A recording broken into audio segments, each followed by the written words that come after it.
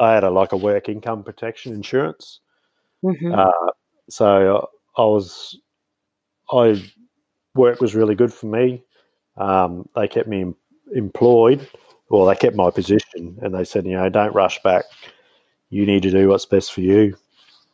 So I spent the remaining time at home till 2017.